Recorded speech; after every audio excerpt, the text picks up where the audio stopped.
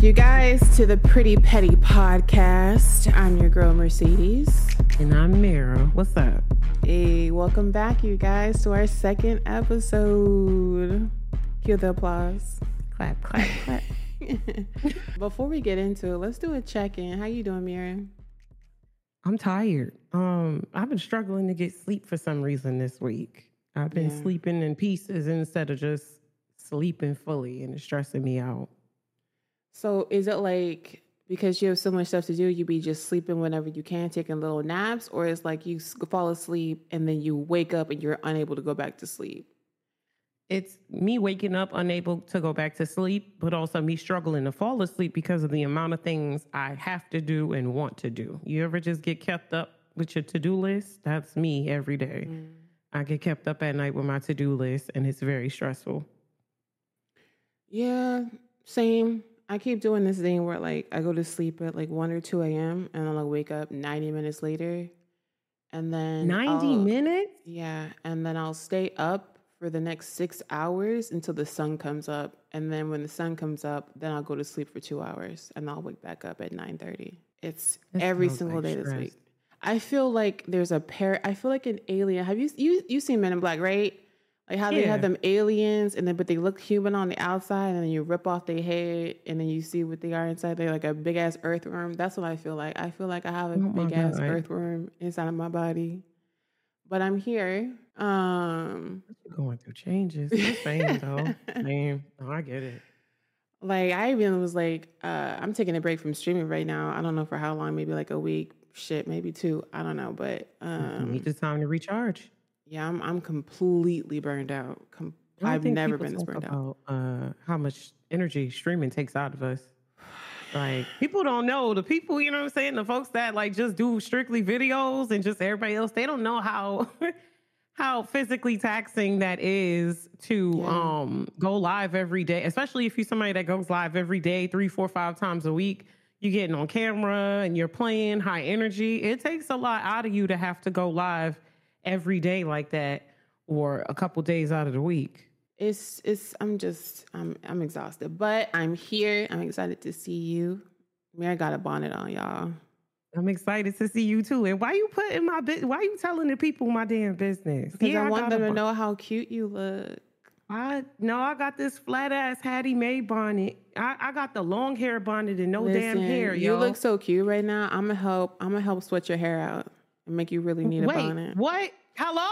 I'm sorry. I haven't flirted in so long. I just wanted to try it out. But anyway, I want to start off the episode with a quick how do you do? Tip my hat off to a very wonderful, amazing, talented woman by the name of Angela Bassett. Congratulations to her for her getting her first Oscar. Is that not wild? That Angela Bassett, I can't keep doing it. Angela Bassett has never gotten an Oscar before. Like, it doesn't make sense to me. That makes no sense. And they ended up giving her an honorary Oscar. She didn't even win the Oscar for a role. So I'm not even entirely sure the difference between an honorary Oscar and why that exists versus like... Apparently, it doesn't count to, what's it called? EGOT status, where it's like Emmy, Tony, Grammy, like something like that. It doesn't count towards that. I think that's the difference, but that's all I know, really. I don't know much about that, but that's all I kept seeing people say. Oscars? No, I didn't watch it. I don't watch I haven't watched the Oscars in years. Was that is that the show that Will Smith did what he did when he needed to do it? When he slapped old boy? I think that's the most that was I the probably last watched. time. Most I probably watched the Oscars in the last 15 years, I tell you.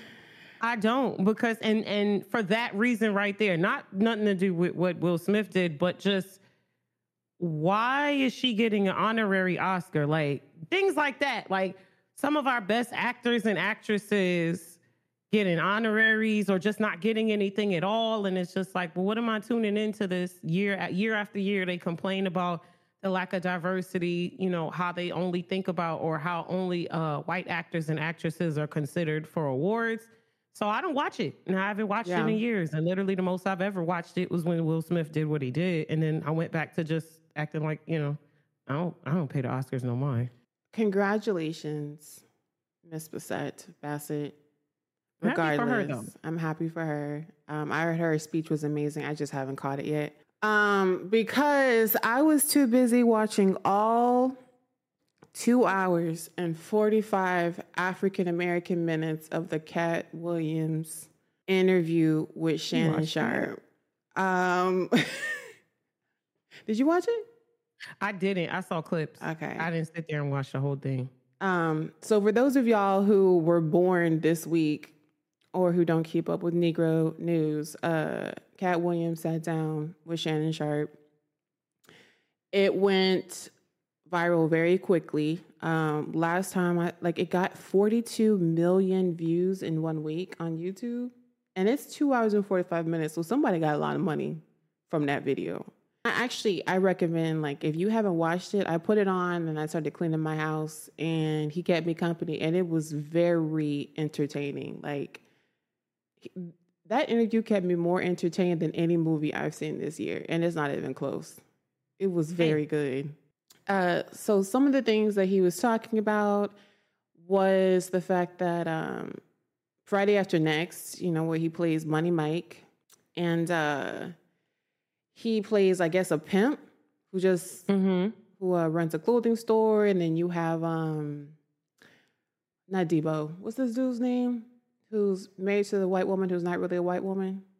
What? Married to a white woman that's not? Oh my God, the one who's always making his man boobies twitch. A biracial song. The guy who played the guy who got out of prison. Crews? Yes. Okay. Terry Crews. As soon as you said about a titty jiggle, I just see Terry Crews titties jiggling all over the place. So, slight trigger warning for the language I'm about to use, but Cat Williams claims responsibility for removing a rape scene that was supposed to happen in Friday After Next, because the whole thing was Cat Williams trying to preserve, I guess, the sanctity of his asshole from Terry Crews. And honestly, that was a theme throughout the entire interview. If you ever watch it, I want to say this man did not go more than 20 minutes at a time without reinforcing the fact that he was heterosexual. Mm-hmm. And his biggest fear in life is to suck a man's dick. I'm not even lying. He kept reiterating how he don't want to wear no dress, and how his only goal in Hollywood was to never take it up the ass and never have to suck a dude's dick. I'm not making this up. He kept reiterating it in some way or form. So I don't know what that's about. But that's one of the things he said. He said he took credit for taking that out. He also said that Ricky Smiley wanted his role in that movie, because Ricky Smiley played the ghetto Santa in that movie. Mm-hmm. And he said that Ricky Smiley on set was really rude to him. He kept trying to make it seem like the role was his, and that Cat Williams he didn't really make it seem like Cat Williams was a replacement. Mm-hmm. More like Cat Williams had stole the role from him, and it was meant to be him. Cat Williams does not like Ricky Smiley. He made that abundantly clear. So he was on some hating shit. Okay.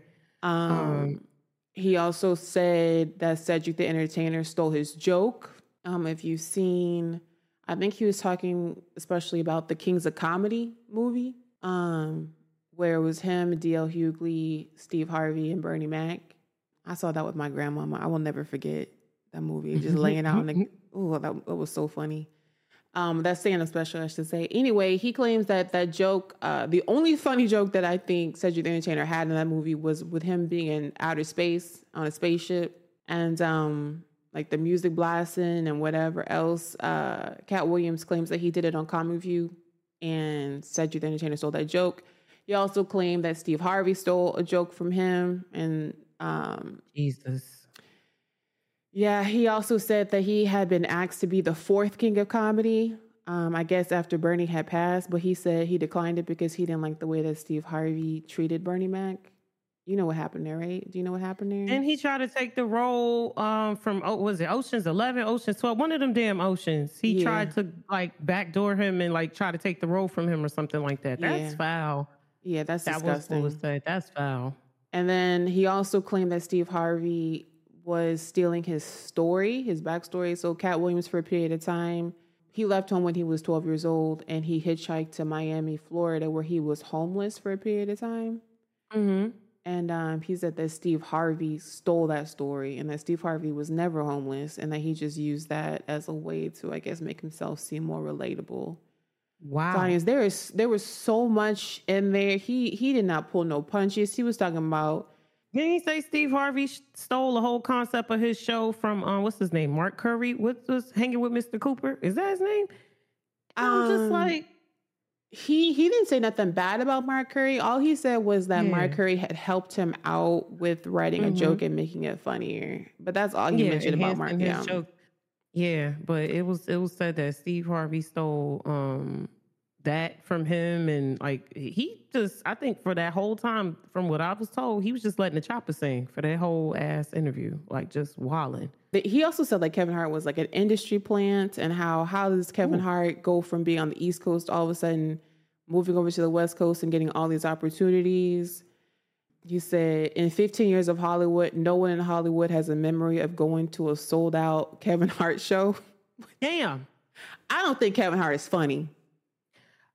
So here's the thing, right? I used to love Kevin Hart. I used to think Kevin Hart was super funny back when I was in like high school and college. But I noticed like after a while, it was some point during that time where like one of those specials he had came out and it just wasn't funny and it was just falling flat for me. And he hasn't been funny to me since.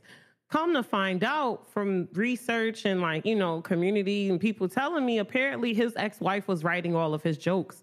And once she stopped writing his jokes weren't hitting the same. Cause I'm like, we be in here dying. Like we used to be like, we still quote Kevin Hart. Well, I still quote Kevin Hart shit to this day. So I'm like, what happened? And that always sits in the back of my head. I said, well, maybe, you know, his jokes are not as funny because he's trying to appeal to a broader audience. He might be trying to cross over. I don't know what he's doing, but he's not as funny as he used to be to me.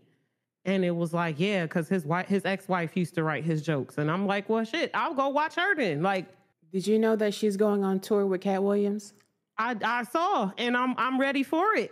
Can we talk about the flex and how petty that is to be? That's like petty as hell.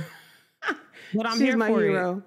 But he said a lot of stuff. He said that Chris Tucker was friends with Jeffrey Epstein.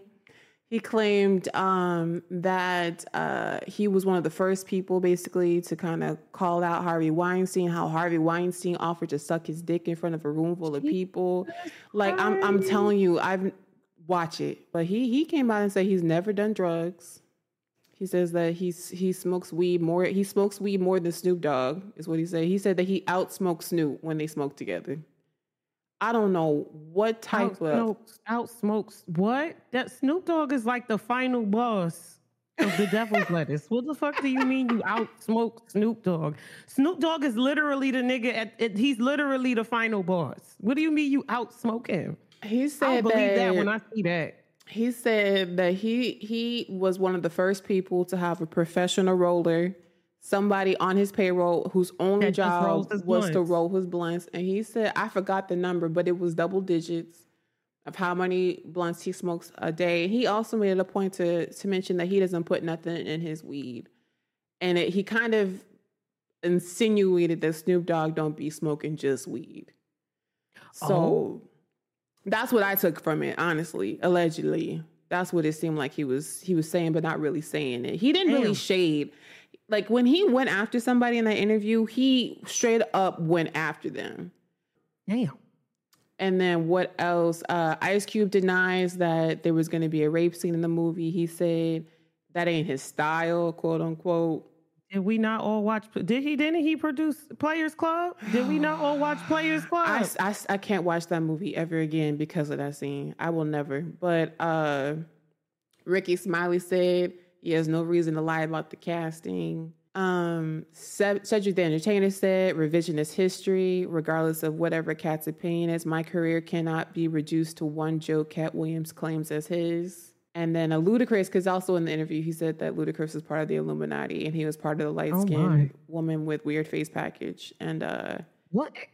And so Ludacris came out with the most lukewarm Gap Kids freestyle in which case he said, never been an Illuminati, only Illuminati.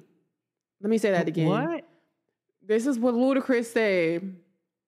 He needs to stick to Fast and the Furious. He said in his freestyle. Ludacris is actually a good rapper, but what's happening? Because that does sound like some kids bop business. Never been. Oh, you ain't watched the freestyle. You got to watch the freestyle. He might have been. Okay. Never been an Illuminati. Only Illuminati. Only Illuminati. Might have been part of his State Farm. Wait, ain't he doing State Farm commercials? That might have been a part of the State Farm contract. Who knows? Well, I'm not on his side. Cat Williams, aside from the, I guess homophobia would be the word for it. I thought it was a very well done interview, and I believed a lot of what he said.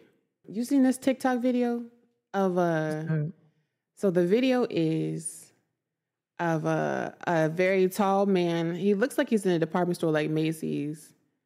And the tagline as he's walking by says something like, "What would you do if I walked past you?" Have you seen that one? It's the audacity really for me. Lanky dude yes. That's walking through, was that JCPenney? Yes. Yeah. That was, I think, the most stitched TikTok of all this week. Are you serious? Yes, and it's just I've been seeing that nigga body roll up and down my timeline. Now he got his father in on it. It's him and his father body rolling up and down my Twitter timeline all week. And I want to know where these tall, lanky ass niggas come from.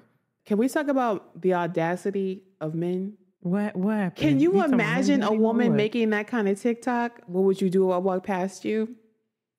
Damn, that would have gone totally different. It would have gone completely different. They would have called her thirsty. Absolutely. They would have done all kinds of stuff. Starve for attention, all type of shit. Yeah, no, that would have went absolutely differently. Somebody said he built like a deep breath. What does that mean? Oh my God. I saw that too. Yo, I don't know what the hell is wrong with people. Why would you say some shit like that? I just envision somebody taking a deep ass breath and then I just see him and I'm like, oh. Lisa Bonet has finally filed for divorce from Jason Momoa. Oh. They split up 2 years ago, but I guess they finally just got around, or she finally got around to the paperwork. They have 2 kids together. They got married in 2017. They said, quote, the statement they made was that Jason and Lisa were freeing each other to be who we are learning to become. What does that mean? Sounds like they're not the same people they were when they got married, and they're in the process of finding themselves, and the new things that they're finding out about themselves don't really mesh well with the other one. Yeah, but the way they worded this, they're freeing each other to be who we are learning to become. Sounds like difference in interests.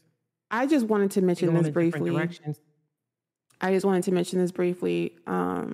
Because I know we joke around on this podcast a lot. And I know I don't take a lot of things seriously when it comes to celebrities and things like that, but I need you to hear me when I say this. I would remove any trace of pigment from his penis. What? With any orifice on my body. Should he choose it? No, you didn't. You didn't just, what the fuck? That's what you could say? Yes. That's the only reason I brought up this story. That you want to fuck Aquaman? Yo. I don't think that's a strong enough word. Huh? I said what I said. We can move on. Be like skinning a carrot. Anyway, so Taraji, The Color Purple came out. Yeah. And, there was a big hubbub about Taraji and the press tour and whether or not she got paid enough to be in the movie, and whether or not Oprah was mean to her behind the scenes, and there was some beef there, yada, yada. But basically, one of the things that Taraji's been trending for is the fact that she spoke up about pay inequality. She is this seasoned, well-known actress at this point. I feel like she is a household name. And I think she's a great actress as well. And how she still gets pennies on the dollar as her co-stars. She was in the Benjamin Button. She was in Hidden Figures. She was in my personal favorite, Acrimony. Not Acrimony. I ain't gonna lie. I still didn't see that. Oh my God. Acrimony. If you ever in your life just need a chuckle, that movie is hilarious from beginning to end. It don't make no damn sense. Tyler Perry wrote that in the bathroom stall on a commercial break. There's no way he put thought into that script. Damn. But it's a great movie. I love it. But you remember Monique years ago, she was kind of saying the same thing when her whole Netflix deal didn't go through because they think they offered her like $500,000 or something like that. $500K compared to who? Amy Schumer, a couple of other people compared. I think Amy Schumer was getting like $2 million, and I'm like, Amy Schumer's not even funny. What is this? I don't remember who she was, but I do think it was like 500. And they did a comparative analysis alongside of a couple of like other comedians at the time. And I was like, some of these people are not even funny to be getting $2 million, $3 million. What is this? And they give her $500K. That's disrespectful. That was disrespectful. Yeah. What I heard though, Cat Williams in his interview, he was saying that he doesn't accept anything less than $10 million for his Netflix comedy specials, and that Netflix based their offer based on how many tickets sold on your most recent comedy tour. Yeah, so he said it was basically like $1 ticket. So he said he's the only comedian to do I forgot how, he said like a 50-city comedy tour, something like that. And he said that's how Netflix based it. But Monique was saying how, quote, we're in the phase of people catching up to what it really is. If the messenger is not what we think the messenger should look like, we don't want to hear the message, though it might be true. And I do remember when that happened, how people were really upset with Monique speaking up about that, because they were like, oh, Monique, I don't know why she thinks she deserves more than that. She should be happy that she got offered that, so on and so forth. Monique has been an institution. Monique is funny as hell. She truly is. And she's been doing this a long time, and she's been doing it well. For years. Whether it's stand-up, whether it's a movie, whether it's a TV show, she is hilarious. But that, brings us back to how Black women, no matter what the industry, but we'll just narrow it down to entertainment, since we can kind of speak on that as well, how we get paid very little compared to our colleagues who maybe are of a different gender or of a different race, who may have similar analytics as us, similar accolades as us. Yeah, and Taraji was talking about how she is basically close to broke because she has to pay, for private school. She got to pay for her manager, her PR. She got taxes. Yes, all of that. And she said, you might get $1 million for a picture, but when it's all said and done, you might walk away with like $300K of that. If that. Yeah. And I'm just like, it just goes back to how we're not allowed to complain. We just have to be happy with whatever we're given and be lucky. So let me tell you, because I need to get this off my chest. And this is not a going off. Okay. This is not necessarily a going off, but this is something that this does chat my ass. Going back to going back to the Cat Williams interview, right? And I noticed a lot of the discourse revolving around that was about a lot of these Black celebrity men putting on dresses, and a lot of the discourse revolving around it was rooted in homophobia. It was, they emasculate the Black man, they emasculate the Black man. But my thing is, my perspective, my look at it is, notice how it's like all these men put on dresses and they emulate their mothers, their aunts, their girlfriends, their cousins. They're emulating Black women, right? And they go on to be household names. They go on to be millionaires. They go on to grow these massive platforms by emulating the Black women in their lives, right? While the Black women that they emulate are still fighting to be paid fairly, fighting for a fraction of what they get, fighting for a fraction of what everyone else gets. But you get to throw on a wig and a dress and act like your cousin. Meanwhile, in real life, your cousin is probably struggling to be respected in her day-to-day life, probably struggling to get her just dues and struggling to be paid fairly and treated fairly, but you get to go on and become a household name because you threw on a dress and some lipstick and a wig. And the same black women that y'all make fun, everybody love to say black women aren't funny, while everyone's emulating us and going on to be millionaires and household names. Instagram people still do it. YouTubers, some of the bigger black YouTubers, they literally got their start by throwing on a wig and acting like the black girls around them, the black girls in their neighborhood, and they go on to have these huge platforms. But the girls that they emulate can't even get like a fraction of that traction, attention, money, anything. And that's the shit that pisses me off. That's the shit that's always pisses me off. People love to say black women aren't funny, black women, but y'all love everybody emulating us though. But the niggas who emulate us are funny. Make it make sense. Make it make sense. Something that Cat Williams said, I think it was Ice Cube.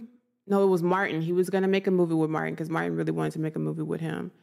And he told Martin, I'll be in anything as long as I don't have to wear a dress and play a black woman. So he said that Martin took him, met him at a studio, and he sat down and he looked at the script, and the script was for Big Mama's House 2.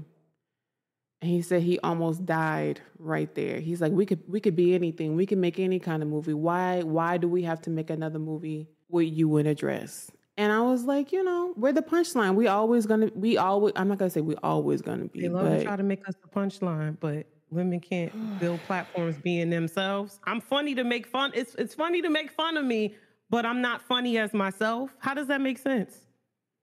Oh, God. You want to talk about Jonathan Majors first, or you want to talk about Halle first? You're so stressed out. You know what? I'm going to save Jonathan Majors for the go off, and we can talk about him then. So we're going to talk about Halle and her baby daddy. What he do? What he do now? So, okay, we all knew that she was pregnant. Mm-hmm. I seen her nose. Nose best. I seen that. She did her best to cover it up, and I understand if I was a celebrity, not even just a celebrity, as a person, y'all would never see my baby. If I had a child, y'all might get a graduation picture when they was crossing the stage to go to college. Y'all might get that. So she hit it, and then a couple of days into the new year, she posted a picture of her baby. I don't think it was a face of the baby. I think it was just like his hand or something. And she told everyone, this is my baby.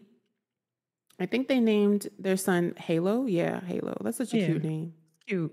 But DDG. Mm-hmm. What did he do? You look so straight. What did he do? What did he do now, I should say? So here's the thing, right? We went off last episode. We went off on Mr. Simone Biles, right? We're talking about these men who were engaged or in relationships with these women who they can never hope to deserve, but they decide to embarrass them. Like DDG, he had that song that he made where he was basically clowning Halle for doing her job, for having to kiss this dude. Yeah. He made a song about because she was in The Little Mermaid, and in The Little Mermaid she has to kiss the prince or whatever, and he made a song about how that wasn't cool with him. Basically, it was a conversation that he should have had with her and not made a song about it. Similar to Keke Palmer and her Mr. Keke Palmer, whatever his name is. So he said, me and Halle had a baby together. I wouldn't have chose no other person in the world to have a child with. We learning. She's a great mom. Like, it's crazy. She's amazing. Nothing wrong with that, right? Nothing wrong with that. Mm-hmm. Then he goes on to talk about how he was in the hospital room and how he watched the whole thing. And he didn't want to do it. He said he was scared. He was like, I don't want to see this. But at the same time, he was like, I'm not going to have a lot of kids. I might not get, he's like, I'm probably not going to get to see this again, is what he said. So I might as well look down there. And he said it was the craziest thing he's ever seen in his life. He goes on to say that his son has peed on him 3 times already, and he's learning to change diapers.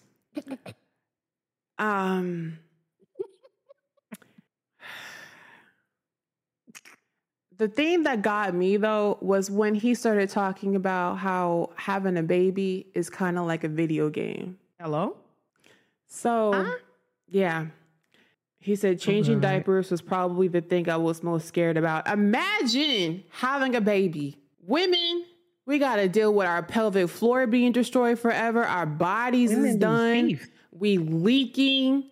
We lose our hair. Our nails are brittle. Like, we pee randomly afterwards for the rest of our lives. Like, we're like the things that women go through with childbirth. And then to top it all off, imagine being a man and being able to say that the thing that you were most scared about having a baby was changing diapers. And then now he thinks it's fun like a video game. Hey, man. Kiki Palmer, Halle Bailey, Simone Biles. I'm tired. I'm tired. And that's pretty much all I got for the week. I got a question for you though. So do you watch like reality TV? And I'm not talking about like VH1 reality TV, like this new genre of reality TV. VH1, is that still a thing? I don't even know. I don't have cable. I ain't had cable in a long time, but back in my day, we used to watch reality TV over there on VH1. But you watching that new reality TV? What you consider? I've been watching, and now that's TV. No, I do not. And it's just I don't like watching fighting.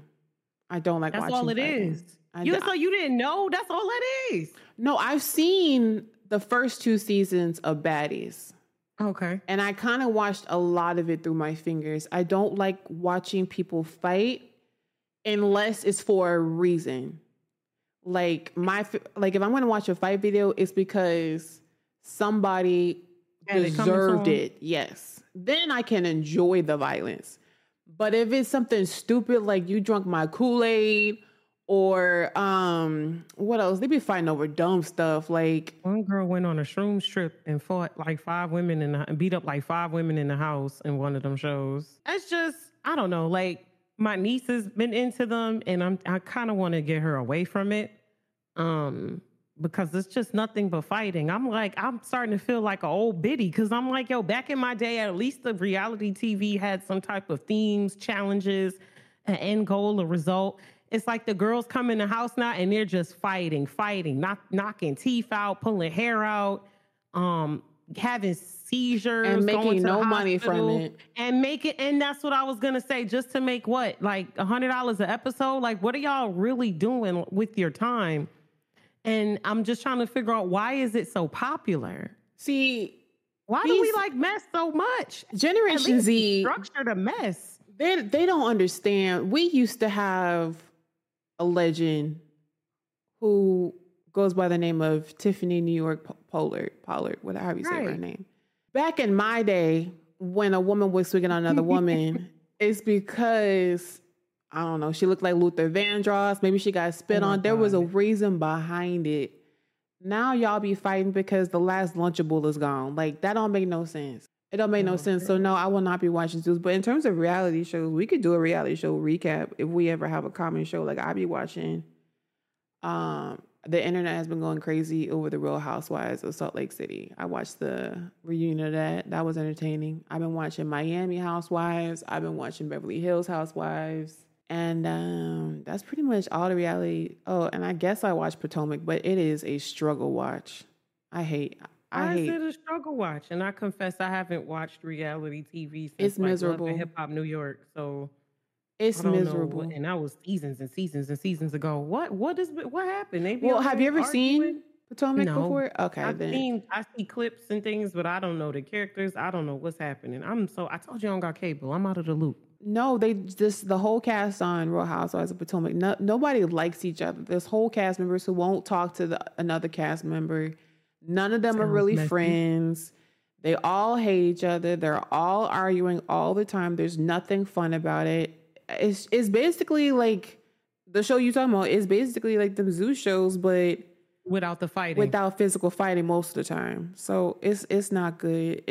I'm talking specifically about the Black Housewife shows. It's that way. Atlanta and Potomac, they don't like each other. They just there for that check, and it's not entertaining to watch. Damn, they gotta get that together. Did you know they have conventions like Bravo? Is it BravoCon or something like that? Yeah. I didn't know that. Yeah, I think they've done it for a couple years. I personally wouldn't spend money on that, but Y'all pulling up to meet y'all favorite reality TV people? so what you got for us this week? Anything? As far as advice, we did get an email. We got an email. And if y'all are interested, and I'm going to say this again, and I'm going to say this better than I did before, but if you have any questions, advice, maybe tea you want to spill, anything y'all want to ask us about, be sure to email us at theprettypettipod@gmail.com.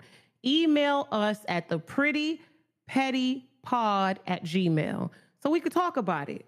So this week we got an email, and it pretty much says, "Hey, Sadies and Mira, I think you're both icons and I love you both. And I wanted to ask, how do you deal with homophobic family and what are your thoughts on parenting, how to handle a very disrespectful child?"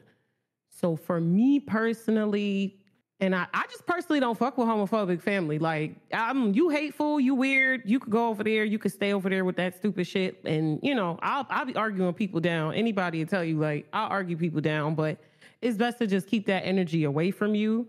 But it could be hard for someone, I guess, who has to be around. It's different when you kind of are in an environment where you have to live with that family and you can't necessarily just pick up and leave. But I would definitely say that's where the importance of community comes from, and having people to talk to and hang out with and things to do, and just working on goals to get out of that environment if that's an environment that you are stuck in. But I know people that don't talk to their family. They ain't talked to their family in years because their family is like bigoted and homophobic and weird. And as far as a disrespectful child, I need more examples. I'm sleepy, so I'm slow. So this is two separate questions, right? Yeah, okay. Yeah.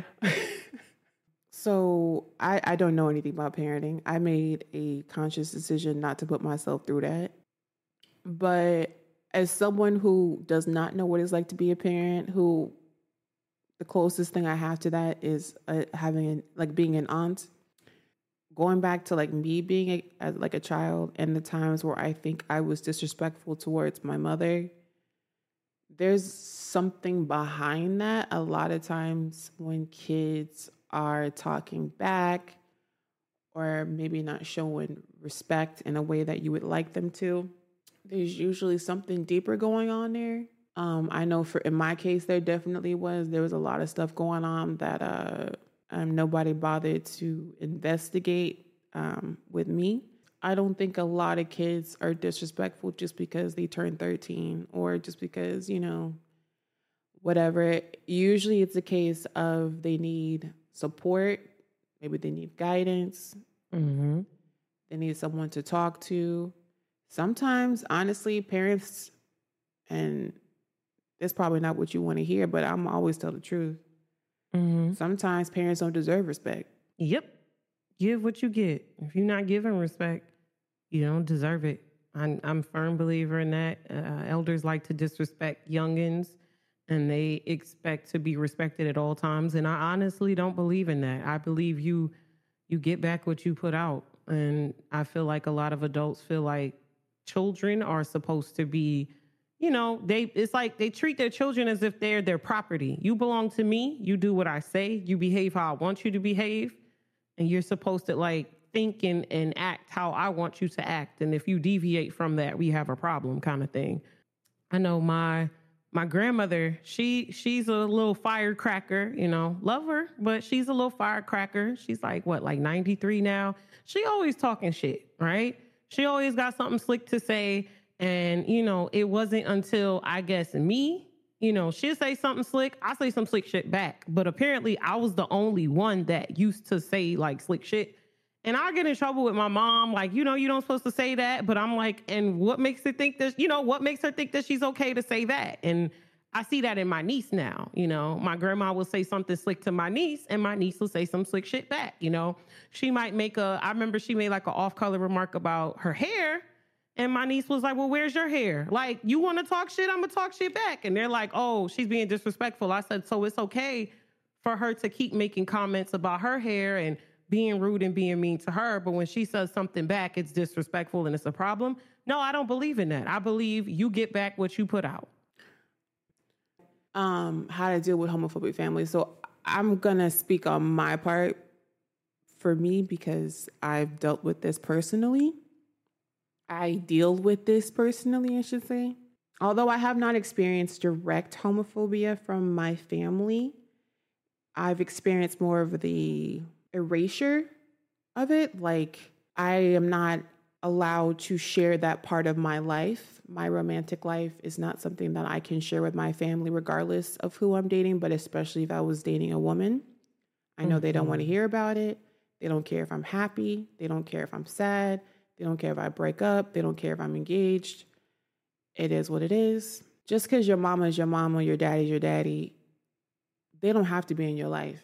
Like, gone are the days where you are tied to your family regardless of how they treat you. So we're seeing more and more young adults, older adults who are saying like, nah, I'm going no communication with my uncle because he doesn't accept me for who I am. I'm trans and I no longer have a relationship with my parents because they don't accept who I am, whatever it is. And I might get some hate for this. I'm not going to say it's a beautiful thing, but it's an affirming thing when you get to a point where you choose you over what society says your responsibilities are.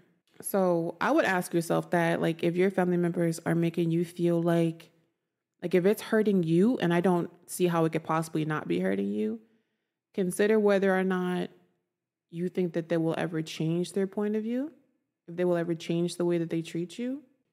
Now that I'm in my 30s, I'm finally at a point where I'm realizing I really am all that I have. Day in, day out, morning, noon, night, I am all that I have.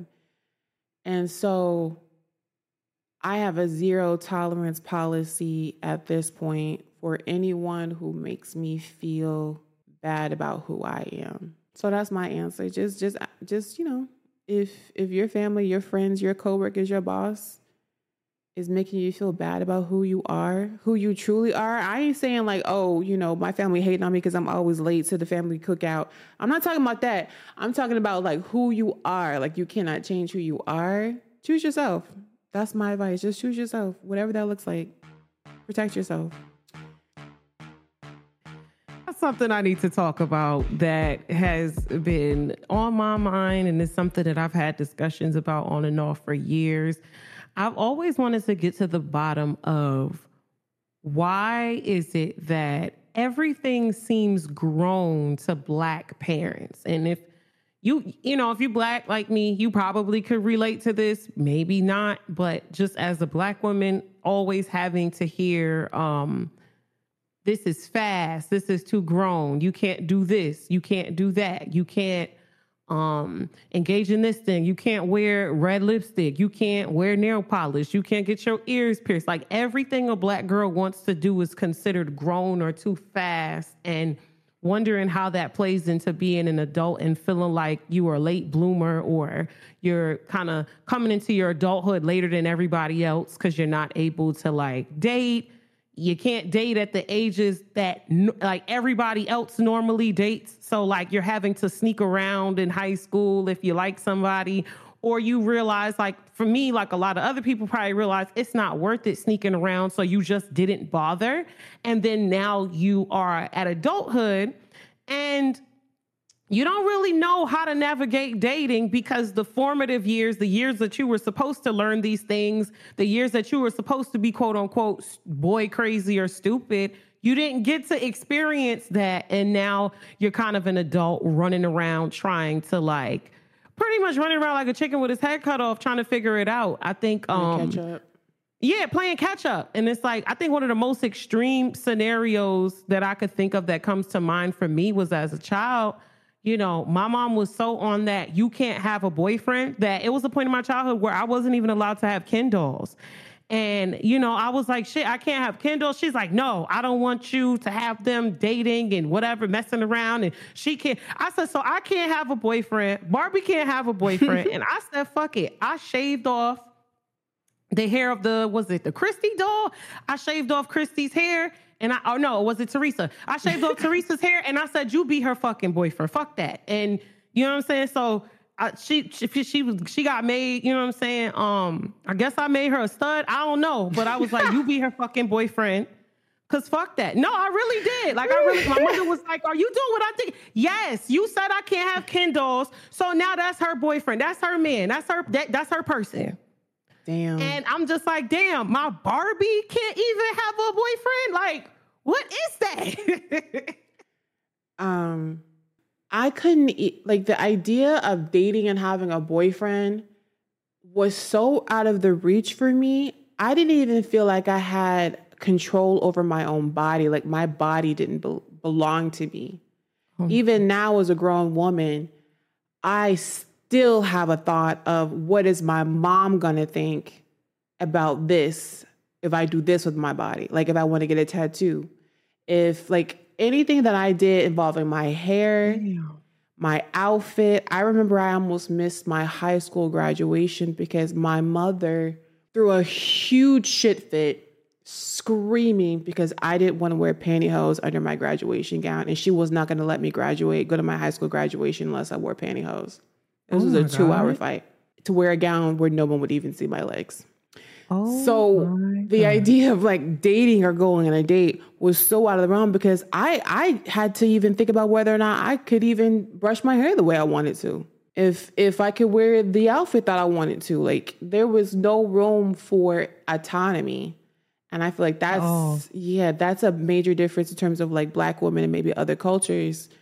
I'm not saying it's black and white, but I feel like we were not allowed to do all the natural things like you were saying that like white girls, for example, were allowed to do, like having that boyfriend in 5th grade, going to a dance and having a date, double dating. Yeah, going on a movie date, innocent stuff. And so when you make things that are so taboo and you give a child that feeling of shame, like you were talking about whether or not your Barbie doll and her Ken doll could even go on a date, when your parents are giving you that message of you bet not, I bet not catch you, you fast, la, la, la, la, la, then you end up having experiences behind their back that maybe you were too young to have because you weren't allowed to explore it in a healthy way where you could communicate to your parents, I have a crush on this boy.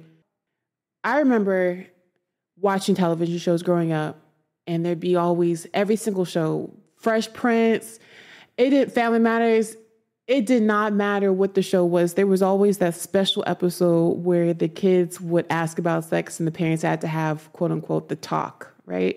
Mm-hmm.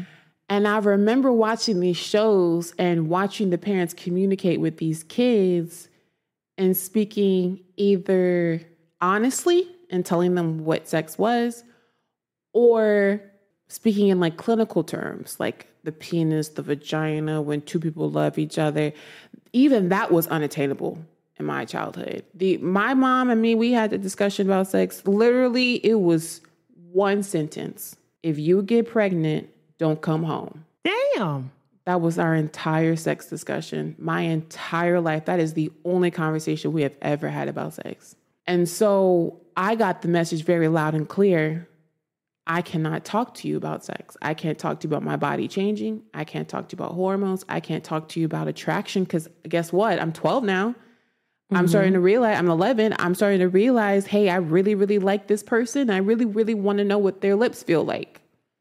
Mm-hmm. Innocent stuff, relatively innocent stuff. And so as a result, I found myself in situations with individuals who I probably would not have been in that predicament with had I been able to have that healthy communication, had I been able to be a girl like I saw on television, like I saw in the movies. You know, what we perceive to be normal kids. That reminds me of around the time I think I was like 12 or something, and I got on punishment because I heard some little kids outside talking about somebody was giving somebody head. I went and asked my mom what that shit meant. She put me on punishment. I was like, so you really not going to tell me what it means? Like, she refused to tell me. and she put me on punishment. You would have thought I sucked somebody's dick. And she put me on punishment, and I had to go and ask somebody outside that, well, at the time, I think if I'm 12, she had to be like 9. I had to go ask somebody younger than me what the fuck it meant, because my mom just told me I'm on punishment. Don't ever say that again. Like, she just bugged out on me. And I'm like, I don't even know what this means. So I asked her, and she told me, and I was like, that's it? Because by that age, I've seen porn. I know what the fuck that looks like. I didn't know that was what it was called. And I'm like, that's all you had to say. I've seen that before. Like, little do you know, I've seen that already. I ain't doing it, but I know what that is. But the way she behaved about sex made me not want to talk to her. Lost my virginity and everything. Did not tell her, did not talk to her, did not ask her anything. She tried to be the, if you want to talk to me about anything, I'm here for you, mirror. But I never forgot that memory. And it kind of sat with me. And I was like, yeah, I don't want to talk to you about anything. I'll ask everybody, I'll Google. I'm not talking to you. Because if you're going to act like that about something that I didn't do, I don't know what it means, I'm good. I just remember anytime that sex was brought up, my mom would scare me or try to scare me. It doesn't work. That fear tactic, that shame tactic that Black parents do to their girls in particular, I don't think they do this with their boys as much. They don't. Just like, telling your kids not to be gay doesn't work. Guess what? That boy still gonna like. Yes, it does not work. But I'm looking at teen pregnancy statistics by race. Okay, this is 2020. Mm-hmm. Per 1,000 teenage girls, 2 out of 1,000 that get pregnant as a teenager are Asian. Two out of 1,000 are Asian. Okay. 10 out of 1,000 are white. Okay. Black, 24 per 1,000. So that's 2.5 times more than white girls. Lack of education. Hispanic, and everything fast. Exactly the same as Black, 24.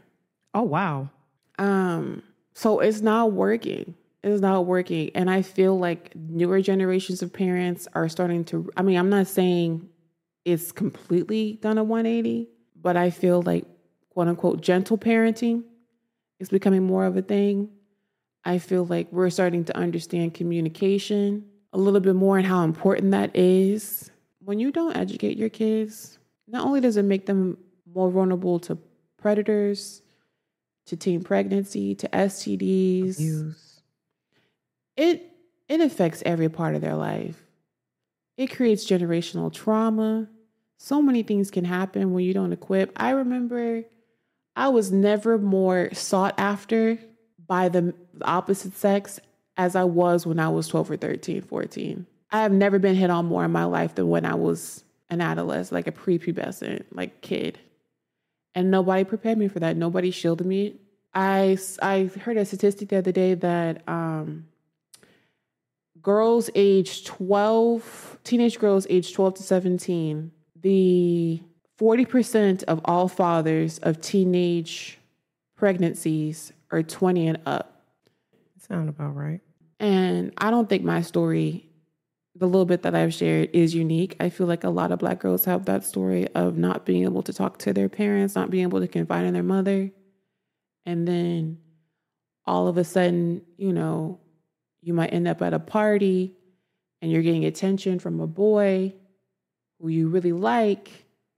And now you're finally together and he says that you're pretty or whatever he says. He smooth talks you.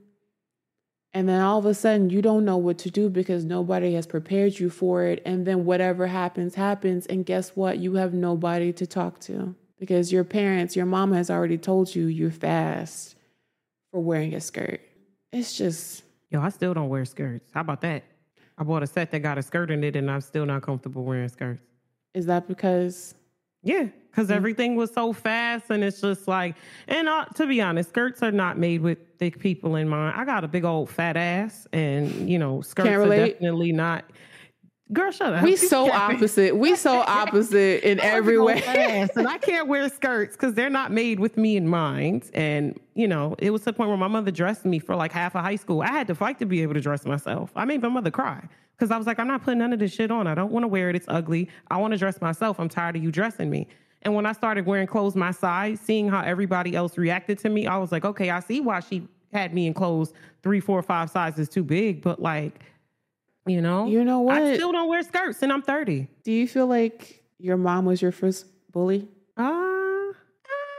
Maybe, kind of. If it wasn't my mother, it was my sister. And I feel like, I actually talked to my friend about this the other day. I said, I always have an appreciation for my dad because my dad always gave me room to speak when I didn't like something, speak when something was wrong, speak my mind. And my siblings are all 16 years older than me. So they're just like, well, we weren't allowed to have an opinion. We were just told that pretty much like they were raised under the ideal of like, you do as I say and you don't question it. You don't get to say you don't like this food. You don't get to say you don't like this color. You don't get to say you don't like this outfit. You just got to do what I say and that's it. So they raised me a little bit different, and he always made sure I was able to voice my opinion when something was wrong and tell him my feelings and talk to him when I wasn't okay with something. Whereas like my mother and the rest of my family was like not on that type of time. And they would even critique him and judge him if something went wrong or if I was misbehaving. Oh, well, that's what happens when you let kids speak their mind. And you know what I'm saying? So that controlling of like what your daughter dresses, how she dresses, whether or not she dates, I'm wondering the origins of why that happens with Black mothers. I'm sure a big part of it is rooted in religion. Yeah.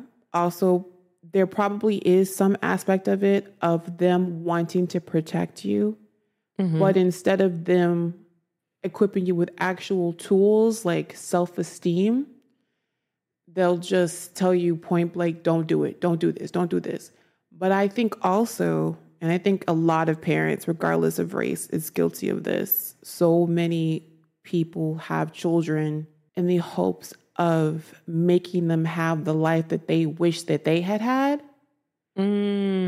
So, for example, I don't want to play piano, but my mother is signing me up for piano lessons regardless and making me go, and we have all of these fights because I don't want to do it. It doesn't matter if I don't want to do it. She wants me to do it. And again, I don't have control over my body. I don't have control over what I do. I have no autonomy. And I feel like that goes across all cultures. Yeah, all groups of people. I remember growing up, if I did something that made my parent unhappy, our relationship was damaged. I would get the silent treatment for days. Because I was raised by a single mother for the most part. So it's just like, so much of it is the survival stage of knowing how to put food on the table, making sure that the bills are being paid, that we were just watching that video to get to the other. Yeah. We don't get to the esteem. We don't get to the love. We don't get to the quality time because we're too busy trying to survive. Yeah, because that actually reminds me of issues I have with my partner where he's like, all you do is work and da-da-da-da. And it's like, nigga, I got bills to pay. Like, so I just like perpetually live in a state of work mode and having to kind of like dial it back. Go outside, go spend time with your family and friends, go out to eat, go for a walk. Everything can't be work, but it's hard when you have bills and pressures and things like that. And, it's hard. It's like living in a perpetual state of survival all the time. You're just in a constant state of survival mode. Maybe we should talk about imposter syndrome next week. Yeah. No, definitely. I'm down with that. But getting back to the amazing topic that you brought up about Black girls and being like late bloomers and our relationship with not being able to be who we are, not being able to be like the other girls that we see. Is there anything else you think you want to add to that, or should we? Honestly, I would just tell folks, if any of these experiences sound familiar, you are not alone. It's a lot of people that deal with very similar experiences, and a lot of us are just clawing and scraping and trying to figure ourselves out at the big ages of 25, 30, 35. And some folks still trying to figure shit out at 40. We all, are figuring things out and all navigating and learning, even at ages when we thought we would have it all figured out. And there's so many societal factors that contribute to that. So, yeah. Time for us to go off. Do you have anything you want to go off on this week, Mira? No, I mean, I feel like I kind of went off earlier about how I'm tired of, seeing Black men, whether it's the content creator space or in Hollywood, they enter these spaces emulating Black women, and they get to go on and be household names, while the same Black women that they emulate and mock are left to be judged and still paid less than their peers and still mistreated. That pisses me off. That really chaps my ass, and it'll say forever their name. Chap my say ass. their name. Say their names. Shit. Eddie You Murphy. talking about the women or the men?